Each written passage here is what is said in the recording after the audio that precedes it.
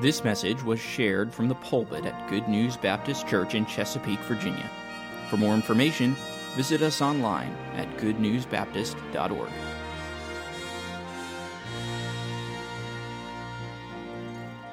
Thank you for the opportunity to be here today. I cannot say that I've accomplished anything great or exceptional to be worthy of your time this morning, but I can share with you a perspective of those who have known sacrifice in military service. In my short time in the military, I've had the opportunity to wear 3 different uniforms, as you've heard.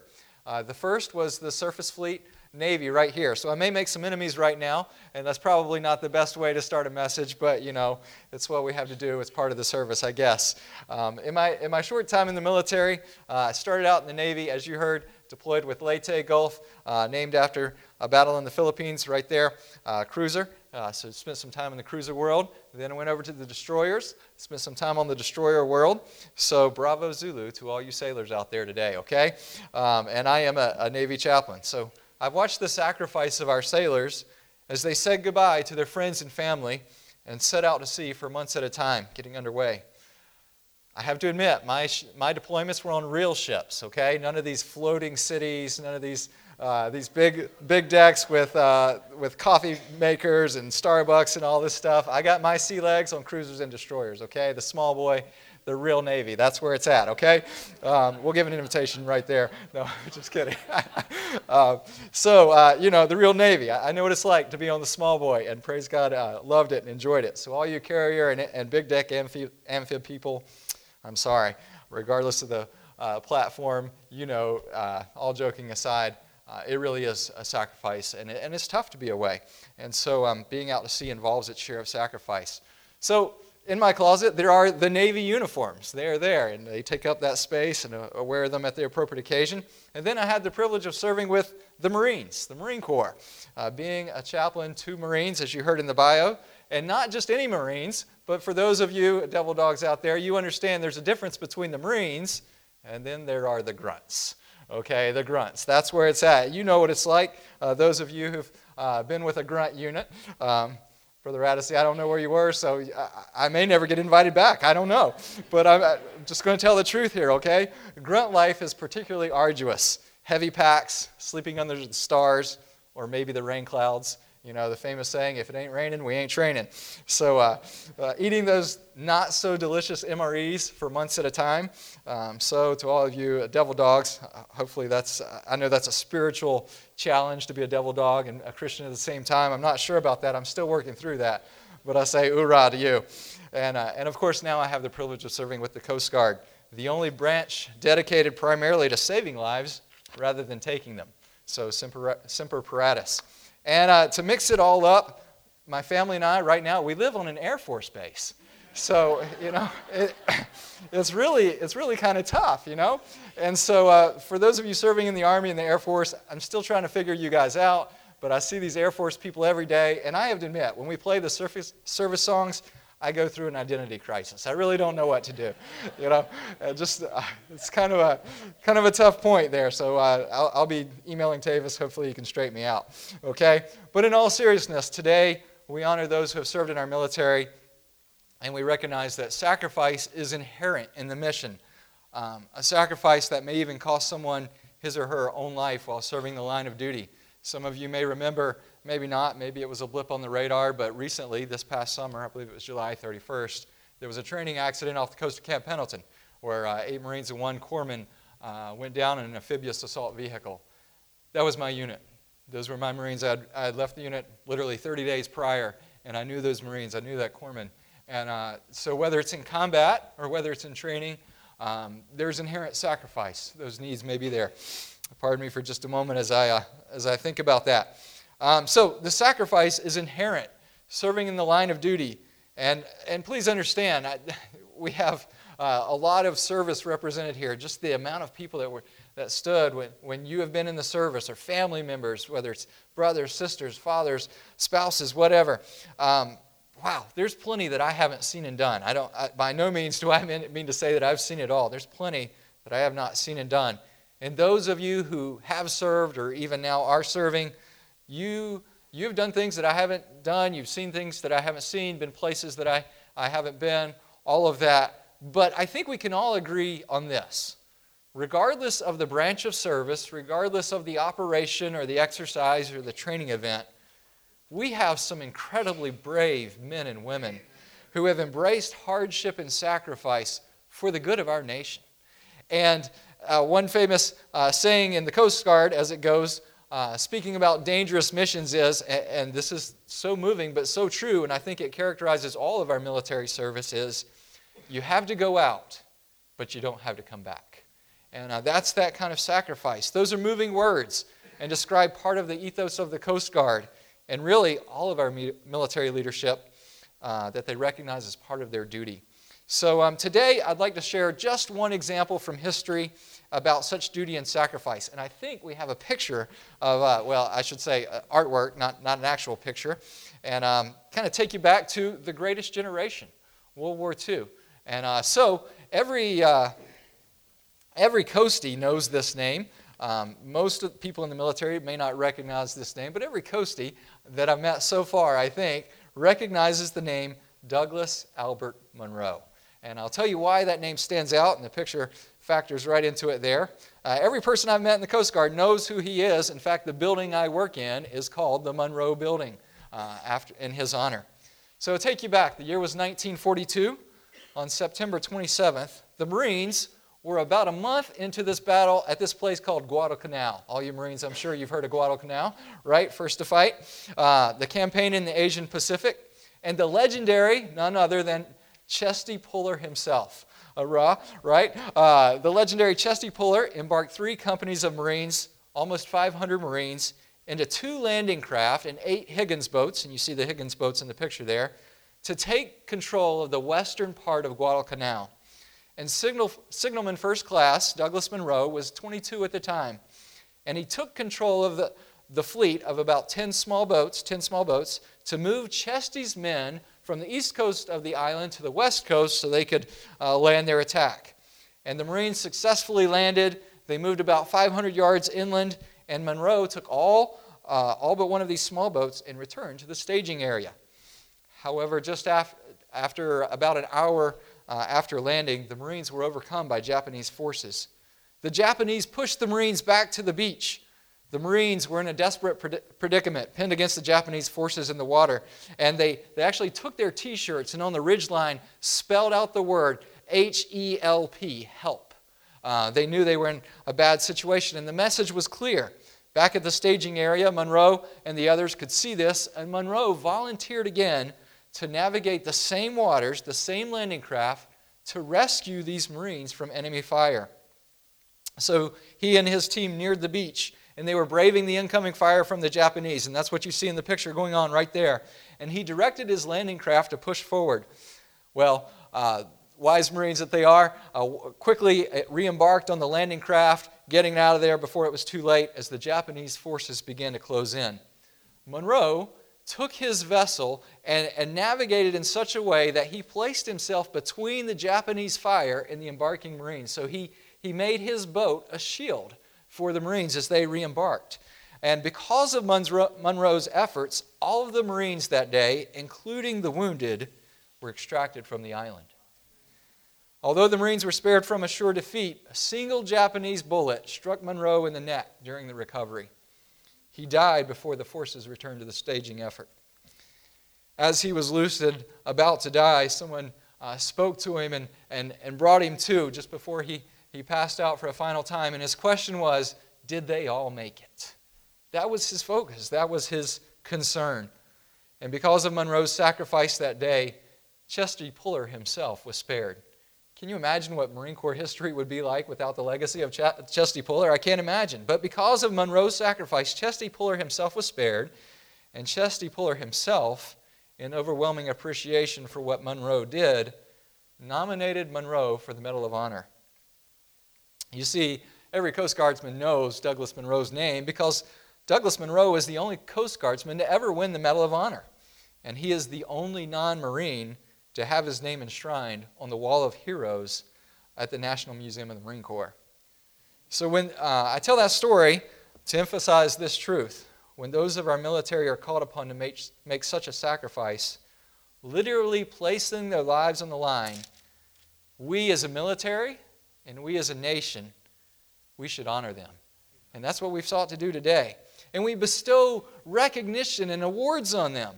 We give them things like the Bronze Star or the Navy Cross or even the Medal of Honor. Truly we should. We are right to honor those who display such sacrifice. And even if you've served in the military and have not been in combat, by the sheer fact that you took the oath and put on this uniform, you have committed yourself to the defense of our nation. Yesterday, my family and I had an opportunity to go to Arlington just before we drove down here. If you've ever been, you know what I'm talking about. If you've never been, you should go and see the sacrifice. Some of those people died in combat. Others lived out a life of service. But every one of them deserves our honor and our respect. And that's part of what we are doing today. And as I think about that, we recognize this truth, and you may recognize this phrase, greater love hath no man than this, than that a man lay down his life for his friends. But we should recognize that this kind of sacrifice, it doesn't come naturally. That kind of devotion and duty, it's not inherent in and of ourselves. It requires an extraordinary display of selfless love. And I'd like to focus on that kind of selfless love for just a few minutes. Think about that statement. Greater love has no man than this, than that a man lay down his life for his friends. Perhaps you've known somebody who's exemplified that kind of love. Can you think of them? I think Douglas Monroe would fall in that category. This type of love is, in fact, supreme love, the supreme kind of love. And as such, it doesn't come easily. In fact, I submit to you that without God's help, it doesn't come at all. You see, this kind of love, this self-sacrificial kind of love, is rooted in the love of God Himself. And so that statement, no greater love hath a man than this, that comes from our text today, John chapter 15. These words were first issued not from some Marine Corps motto or Army slogan or Air Force slogan or whatever. We know the Army came before the Air Force. We won't get in that fight either, okay? Where did these words first come from? They came from the lips of the Lord Jesus Christ Himself. And here we come to John chapter 15, and I will not take the time this morning to delve fully into the context of the passage, but we should note a few things about the context. Jesus gave these words to His disciples just hours before He was to be crucified. It was the night of His betrayal. Jesus sat with His disciples, the Last Supper. Judas Iscariot had left the room, dispatched to fulfill his devilish mission, gone to betray Jesus Christ. Jesus knew that the clock was ticking. The window of time that He had left to pour truths into the life of His disciples was rapidly closing.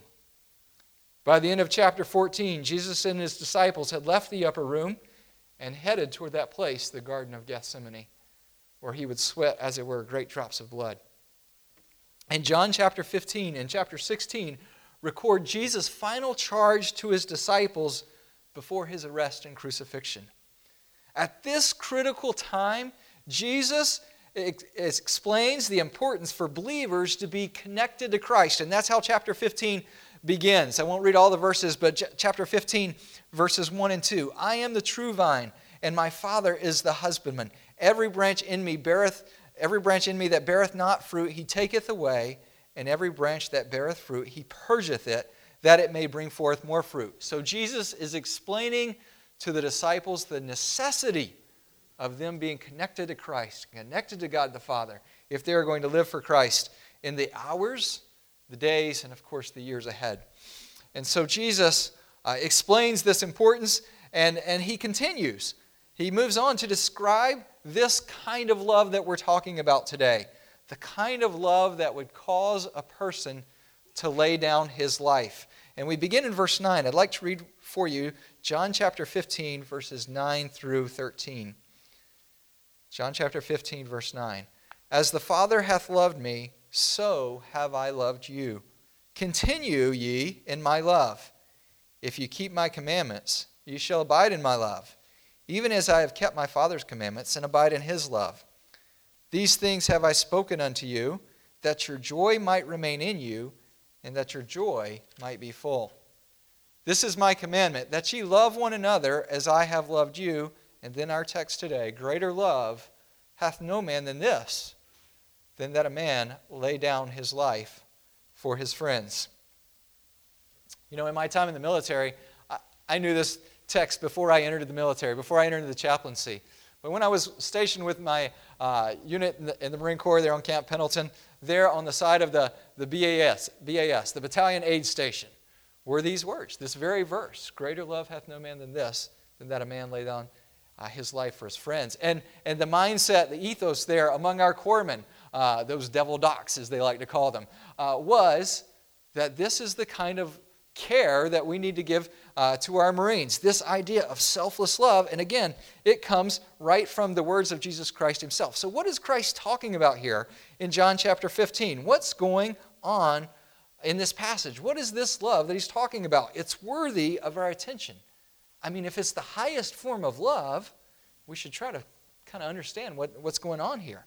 So let's look at this. Let's delve into this. The first thing that Jesus tells us about this love is Jesus explained that it is not our love for God that makes a difference. It's not our love for God that makes the difference. It's God's love for us that makes the difference.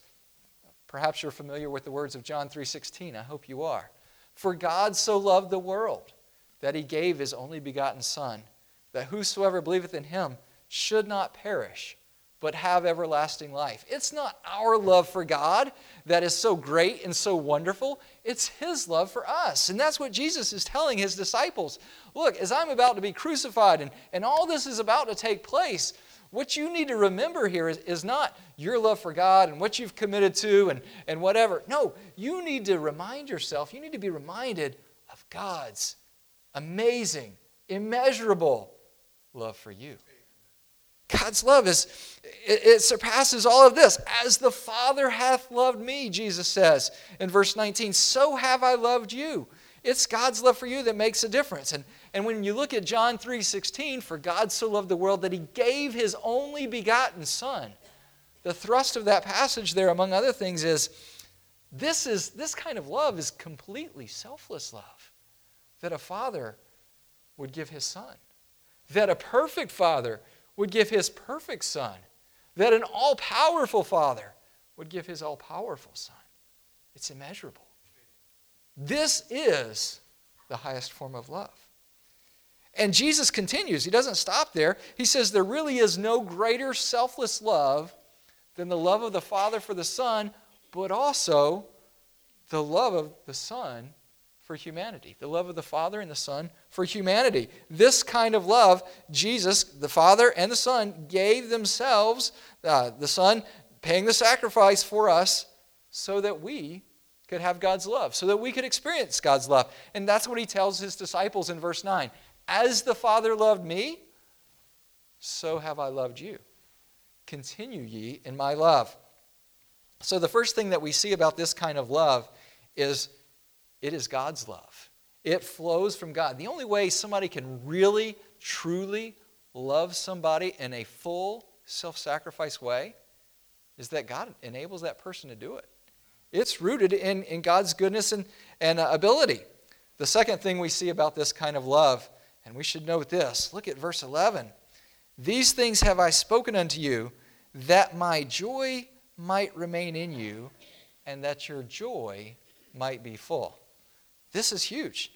Those of you who've lived a little bit of life, and maybe you have a son or a daughter or somebody you've cared for, you can attest to this, what we read in verse 11, and that is true love and joy are inseparably connected, aren't they? I mean, you think about it as a parent. If you have a child and you want to display your love and you're excited about giving your child this gift, and there's a joy in giving, right? There's a joy in serving when you're serving in love. And Jesus says this kind of love, it results in joy. Joy is connected with this. And so we understand that from even our broken human perspective. Both recognizing that we are loved and displaying love to others brings a measure of joy to life, doesn't it?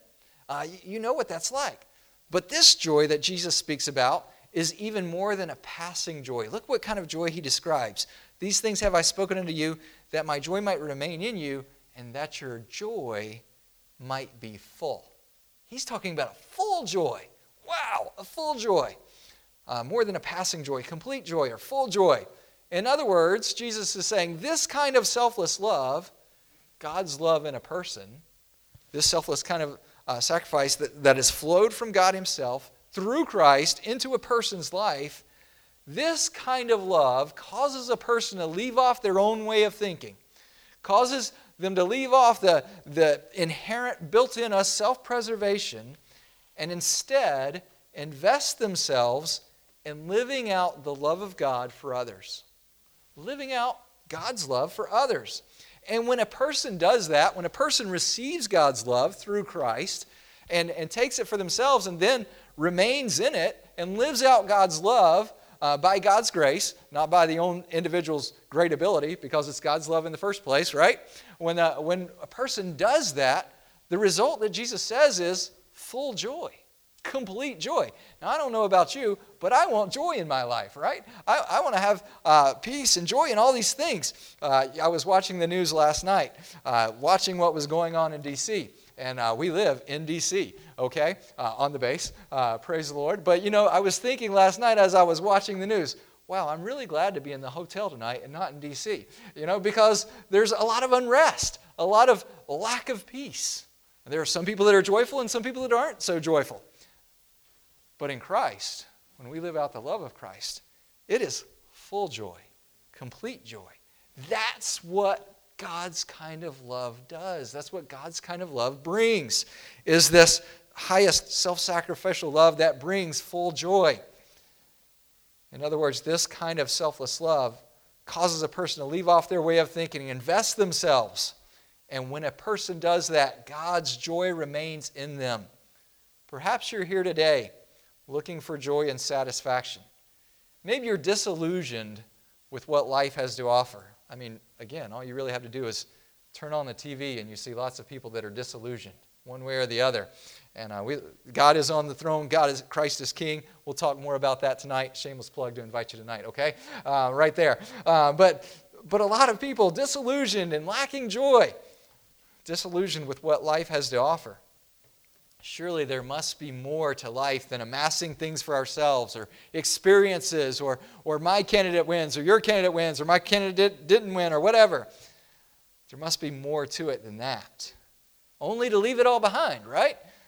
Christ explained to his disciples that the only way to have full joy was to live out God's love through a person's life. That's the way to have full joy. So Christ charged his disciples. What does he tell them to do? Verse 12, he says, "This is my commandment, that you love one another as I have loved you." Why does Christ give this commandment? Well, among other things, he wants his disciples to have full joy. He wants his disciples to know God's joy and love through them. So Jesus charged his disciples to love one another with the same God-given love that flowed from God the Father through Christ to them, and by the way, can flow through us as well. So Christ gives this charge. And then we see a third truth about this highest form of love. We've already looked at it. Verse 13 again, "Greater love hath no man than this, than that a man lay down his life for his friends." This highest form of love is willing to sacrifice oneself for another. One author said it this way, and I like this: self-sacrifice is the high watermark of love. Jesus explained that he was about to prove his love for them and for us and for all of humanity. You see, on this night, when Jesus was about to be betrayed, he knew exactly what he was doing. It wasn't an accident or a surprise. Jesus knew exactly what he was doing. He knew he was about to lay down his life for mankind. Why? For us. You see, some 2,000 years ago, God took on flesh. Jesus Christ became a human. Why? So he could save humans. Romans 5:8, "But God commended or demonstrated his love toward us in that while we were yet sinners, Christ died for us." Like the Marines on Guadalcanal or any other person in peril, we as humans are in peril. But Christ did what no one else could do. He came to our rescue. to snatch us from the jaws of eternal damnation, eternal danger. And in order to save us from the eternal destruction, He had to lay down His life for you and for me. He sacrificed Himself for us. There is no other way. There is no other deliverance, eternal deliverance. And Jesus, in love, laid down His life. Nobody took it from Him. Jesus said this to His disciples, speaking about His life. He told His disciples, "No man taketh it from me, but I lay it down myself." He willingly sacrificed Himself. He willingly submitted Himself to the cross. He allowed Himself to be beaten and tortured and ultimately crucified. Why? So He could take on our sin debt, so He could save us from eternal destruction, so we could have life here and now, joy here and now, but eternal life with the Lord Jesus Christ. And in so doing, Jesus made it possible for us to live. But you and I know there's more to the story. The story of Jesus does not end there. He did not stay dead, did He? By His own power, He resurrected Himself from the grave. Why? So that He could safely carry all those who place their trust in Him to eternal glory. And everyone who looks to Him to be rescued from sin and eternal damnation, He gives life and hope and joy and salvation. And this is exactly what we see in verse 11. Jesus gives us joy, divine joy, when we receive His divine love and we live it out. I wonder about you today. Have you experienced the salvation that only Jesus can give? Have you been rescued? Oh, I know that there are those in this world who want nothing to do with God, who think that Christ's sacrifice is a far-fetched story, and maybe even mock the idea that we need somebody to save us. But just because it's mocked doesn't mean it's not true. When it comes to the spiritual, somehow when it comes to the spiritual, it's easy to ignore the peril that we face without Christ. We can be blind to our real situation. But this matter of trusting Christ is important. In fact, it's the highest form of love, as we've just seen. In fact, it's more important, far more important than anything else in this life. I wonder, do you know what it means to have been rescued by Christ? To have your soul delivered from imminent danger? Do you know what that means? If not, I invite you to do so today. If you're unsure what all it means, then I encourage you, seek out someone. Maybe the person who invited you here today, to make sure that you know what it means to be rescued by God Himself. That you have a full understanding, literally an experiential understanding, to know what it is, this kind of life, this kind of love, that somebody would lay down their life for you, as Jesus did for us, what Jesus did for us. I invite you, ask the person who invited you, take the hand of the pastor after the service, do something to make sure you know this kind of love, that you know that you have experienced the love that Jesus has given us, and that you experience salvation. Thank you for being here today. Thank you for those who have served and are serving in our nation's military, and the families that support them. I can't imagine being in military service without the support of my family. Your sacrifice makes our world a better and a safer place. And I hope you feel honored. That has been our goal. But this matter of the highest form of love, if we just honor you and miss the truth that this is God's kind of love, and what Christ has done for us, and to receive Christ and experience that love and let His love flow through us, if we miss that, if we honor our military and the families and we miss the importance of this eternal love, of having eternal salvation, if we honor and we miss this, well, then we've really missed it. And really, they go together, because that's the only way that self-sacrifice can really come about. So thank you for being here today, and I hope you understand the importance of this. And I want to tell you, here in Chesapeake, you have a church, a body of people who appreciate what you do. I've known Brother Taylor for a few years, and so because he's part of this church, I think I can safely say this. This is not a perfect church, because Brother Taylor's here, okay? Right? I love what I had one pastor tell me. If you ever find the perfect church, Brother Hoyle, don't join it, because you'll ruin it. And he's absolutely right, because I'm not a perfect person. And this, you know what?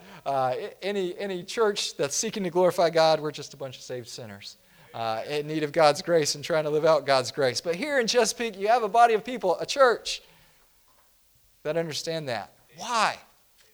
Because they understand what it means to be rescued.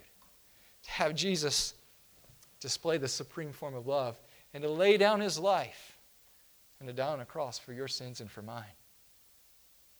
And to rise again from the dead and to say, whosoever believeth in me shall never perish, but have everlasting life. So you have that everlasting life, and thank you for being here, and thank you for Good News Baptist Church. You, if you've never been here, or even if you're part of this church, you're sitting in what I call a hospital for sinners. A place where broken people come and find Christ rescuing and forgiveness and hope. And perhaps today, even if you already know Christ, maybe, just maybe, you find yourself in need of a spiritual hospital like this one. You got some brokenness in your life and some problems. You need to come to Christ, and maybe you need some godly counsel or a brother in Christ or a sister in Christ to help you and get back in the Word and get grounded. Maybe, just maybe, even if you already know Christ, you find yourself in need of a spiritual hospital like this one. The need is real. As I was preparing for this message and keeping track with my former Marine Corps unit, it happened again. Scrolling through Facebook and some of those Marines to whom I ministered, and I saw just last week one of the Marines with whom I served took his life. Searching for hope. Broken.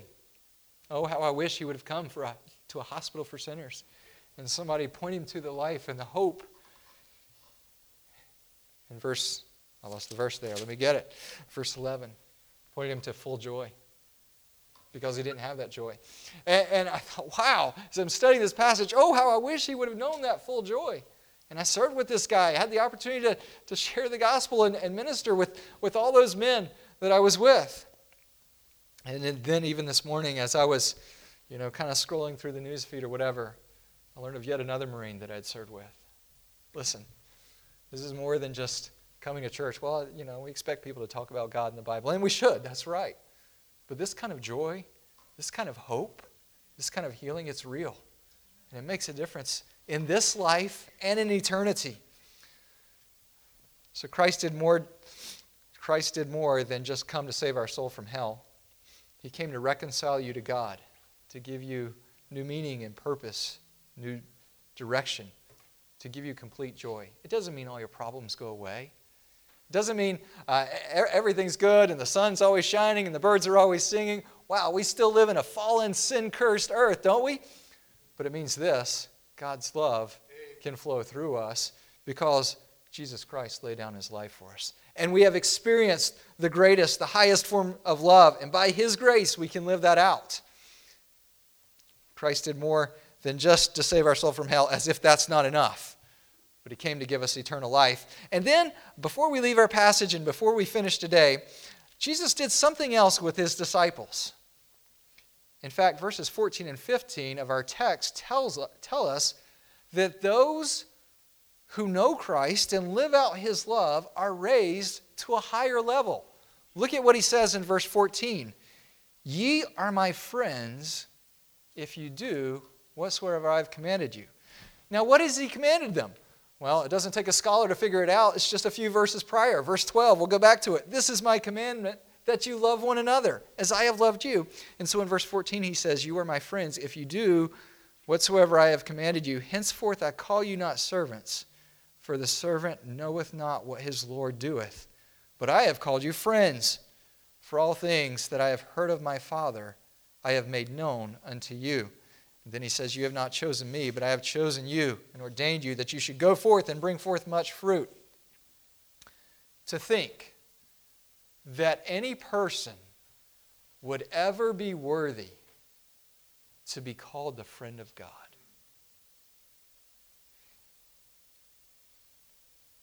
And that's what Jesus tells his disciples. When you receive the Father's love that has flowed through me as I laid down my life for you, and you go out by God's power, the Father's power and my power, and you live out that kind of love because you've experienced it and God's love is working in you. John chapter 4, Jesus told the woman of the well, it's a well of water springing up in you. It just keeps coming. When you live out that kind of love, you are my friends. Wow. Servant, he doesn't know what his master does. But the friend knows. He understands some things. To think that one person any person would ever be worthy to be called the friend of God. For a person to willingly lay down his life to save others, there is no greater love. You know, those 500 men on Guadalcanal, not one of them had to think long and hard about whether they needed to be rescued. No, those boats pulled up, that gate dropped, they were getting out of there as quick as they could. Now, I'm sure they were laying down fire and suppression and all that, but they knew somebody cared about them. They knew they loved it, and they were thankful for it, and they did not hesitate to receive it. They all made it out by God's grace alive. They knew they needed physical deliverance. They received that kind of love. When I think of God being in control, His sovereignty, I realize that there is no accident that you're here today. God knew that. God knew that you'd be here. God knows that you need and I need that kind of love. Have you received Christ's love for you? Christ died and rose again to rescue you. Are you living the rescued life? Has He delivered you? Let's pray. Heavenly Father, thank you for your goodness to us. Lord, thank you for everyone here today who has served, is serving, or is somehow associated with, related with those who have served in the military or are serving. Lord, their sacrifice has made our nation better. But Lord, thank you most of all for the love of the Lord Jesus Christ. Lord, thank you for showing us what supreme love is, not just telling us about it, but demonstrating it and providing it to us, giving us salvation, and then placing your Holy Spirit within us that enables us to live out that kind of love.